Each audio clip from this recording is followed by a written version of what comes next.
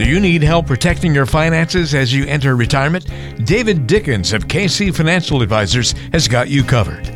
Welcome to the Cover Your Assets KC podcast. Hey, it's another edition of Cover Your Assets KC. Walter Storholt here with David Dickens, President, Wealth Advisor, KC Financial Advisors, based in Overland Park. Wherever you are, you can find us online at coveryourassetskc.com.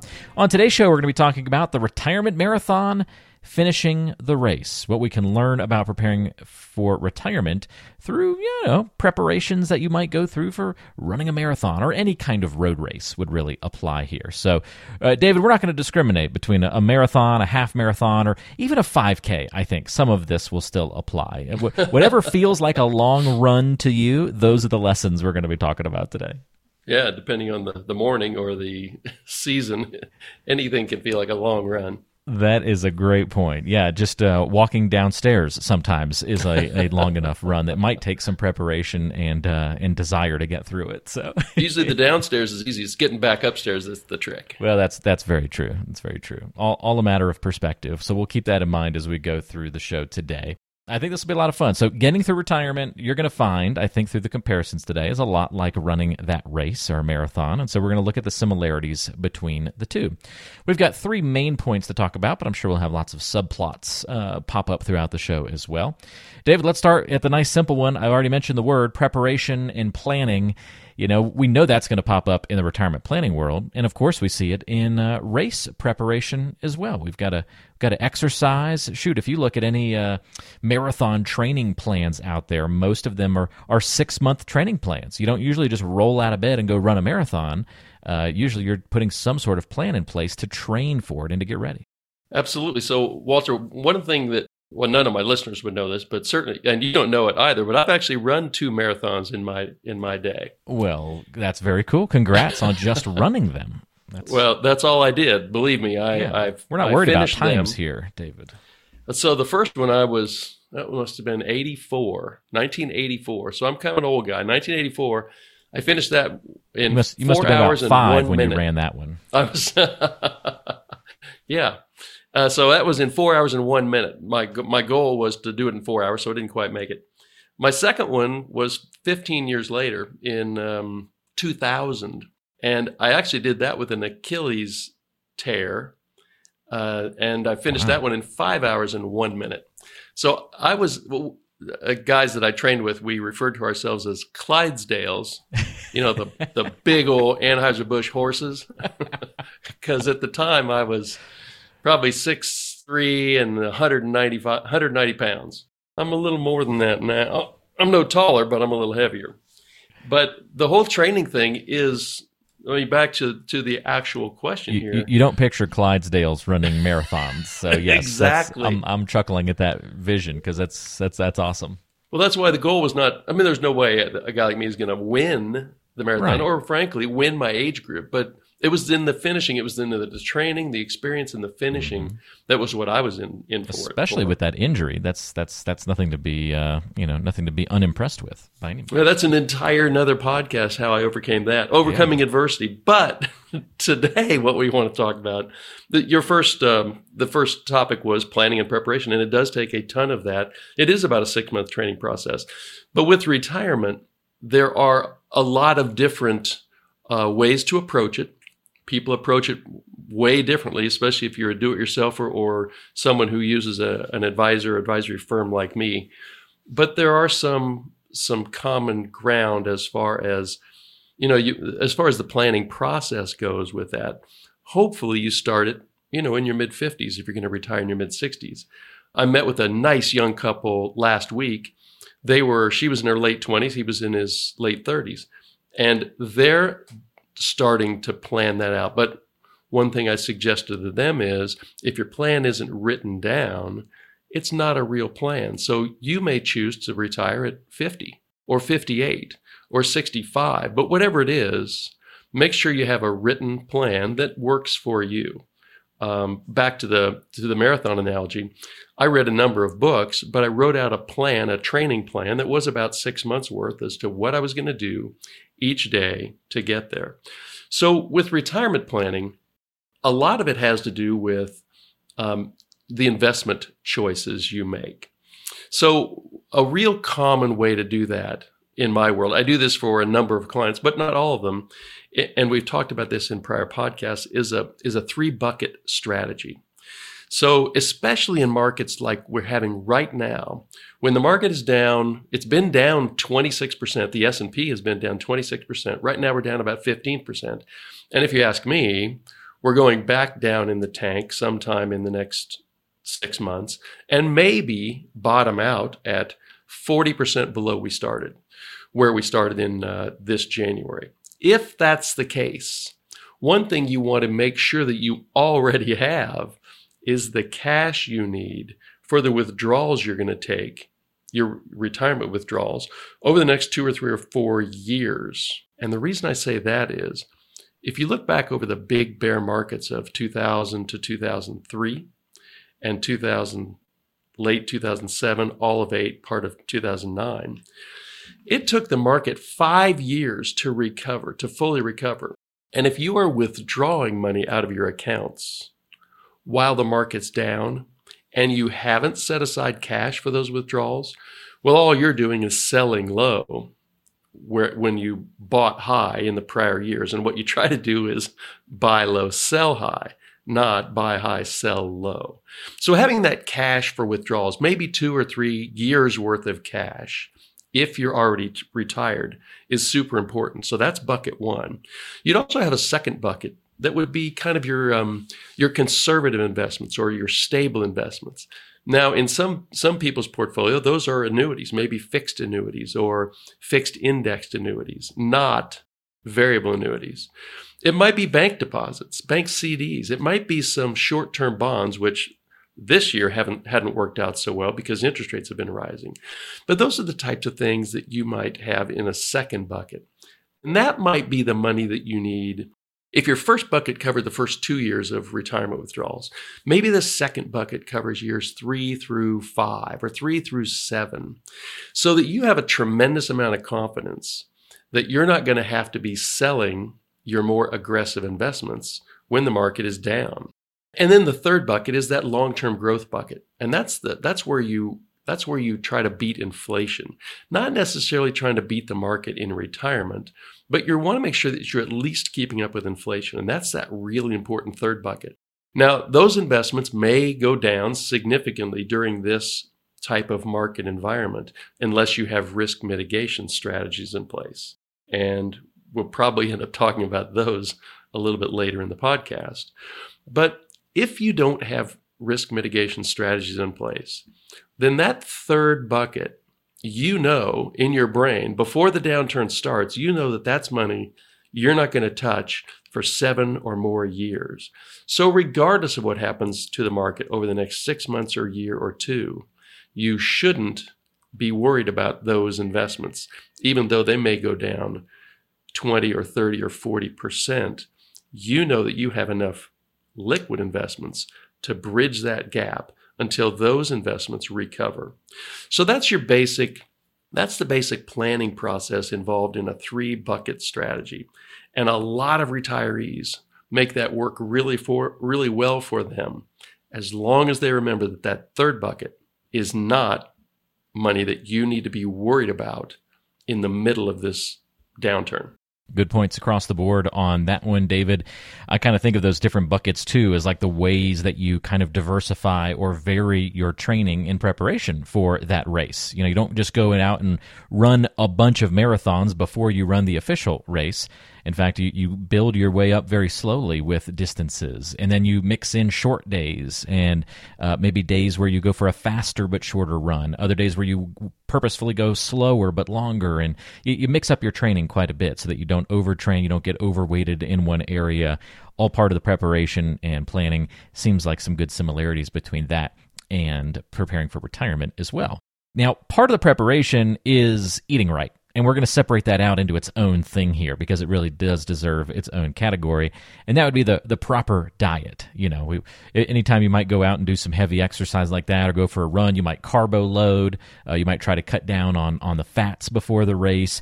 During the race, David, I bet you did this, even back then when you ran, you might have had some mid-race snacks, maybe something high in protein and a little sugar to kind of give you some jolts and some effort along the way as well.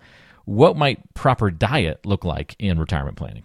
Well, so you're right. When during those marathons, they had these little tubes of goo that you eat. Okay, I knew those were around today. I didn't know if the tube of goo was there. It was around in 2000. It wasn't around in 1984. Okay, I'll assure there you. we go. But yeah, that's super important as you're going through a run like that, or even your longer training runs. Super important to make sure that it's the carbs you're burning at that point, and not the protein. So all of that works into that race-oriented nutrition is super important if you're running a marathon. If you're doing your retirement marathon, it's super. I think that the marathon analogy is what do you do before the race? Maybe the week before the race where you're carbo loading. With retirement, the analogy there, I think, is what you do in those 2 or 3 or 4 or 5 years leading up to retirement. And I think the key takeaway there is you really can't afford to take any big losses. So it is really important to make sure that you're properly managing risk in those years right before retirement. Just this last weekend, I was chatting it up with a guy on a golf course. I didn't know him before. He works for a big engineering firm here in Kansas City. And my takeaway from that conversation was, he said, well, I was about to retire, but now I think I'm going to work another year. And in particular, he was talking about his portfolio, and it was too much oriented towards stocks. We didn't talk in any detail because I was trying to work on my putting and not worry about his retirement. But it sounded like he was way heavy into stocks. And of course, now, if he had a $1 million portfolio, and he now has a $800,000 portfolio, and if I'm correct, next March he's going to have about a $650,000 portfolio. So he may end up working another 2 years unless he takes some sort of risk mitigation approaches. 2 approaches that I am super familiar with are these. One is the one I just mentioned when we were talking about planning and preparation, that 3-bucket strategy. So hopefully that was pretty clear, and I'm not going to restate that. Another one is what I mostly use in my practice, and some would call it a trend following or risk management strategy. And I've mentioned that in the past on some podcasts, and not to go into any excruciating detail, but all that amounts to is when we're in a market uptrend, in my world, defined by 2 different moving averages that I look at. When the market's in a defined uptrend, we are more heavily weighted to growth investments, in other words, stocks, than we would be in a downtrending market. And right now, we're in a downtrending market. That trend changed on March 14th of this year. And so on March 14th of this year, that's when we started significantly trimming back the risk allocations in our clients' portfolios. That doesn't necessarily mean that you eliminate risk investments, but you significantly cut them back such that when the market is down 25, 26% like it was a month and a half ago, or 16% now, or 40% maybe sometime next year, you're not spending a lot of time brooding about the money, the assets that you used to have, and now they're down significantly because you used risk avoidance techniques to reduce the amount of risk you have because the direction of the market changed.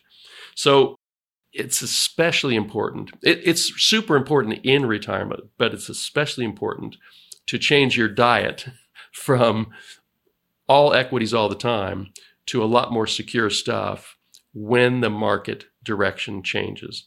And you've got to have some mechanism to help you understand that. Kind of funny. It's like as you get older, we often will have to change our diets, right? Like I had an uncle who just randomly at the age of, I think like 45, became allergic to tomatoes, just out of nowhere. Just can't eat regular tomato sauce anymore. Pizzas, spaghetti, everything. Just nope. You got to go with all these like alternative kinds of things now. Just, random things like that happen to us. So yeah, we got to change our diets as we get older, cut back on cholesterol heavy things and all that sort of stuff. Same thing in retirement planning. Change those investments up a little bit. Change that diet. I think that's a great way to illustrate all of that, David. Thanks for laying that out for us. All right, last but not least, we're drawing these comparisons between running a marathon, finishing that race, getting to the finish line, and doing the same thing in retirement. And one of the secrets to getting to the end of the race is to not start too fast. David, the most recent race that I did, it was not a marathon. It was only a 6-mile race, a 10K, but it started straight downhill. So I started kind of not by choice, but sort of just because that's what it was, at a full sprint down a humongous hill. And I was like burned out after 2 minutes into the race. Now, luckily, I was able to kind of recover and survive the next couple of minutes as we went went through that 6 miles. But if that had been a 26-mile race, I might have been in trouble. What are some parallel lessons to the retirement planning world? Yeah, so when I was doing those two, I hesitate to even call them races. I call them marathon runs.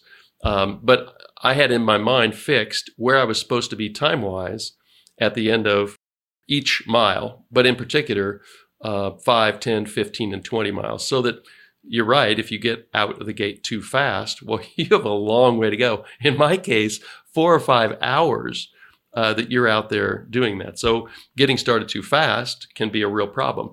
The analogy then with retirement is once you retire, I see 2 pretty common cases. One where the retiree starts out spending more money than they expected and that their plan called for. And all that does is put significant pressure on the back years of your retirement when you're really worried about running out of money. So it's super important to have a good income plan in addition to an asset management plan. But that income plan tells you, well, here's how much we know we are confident we can spend.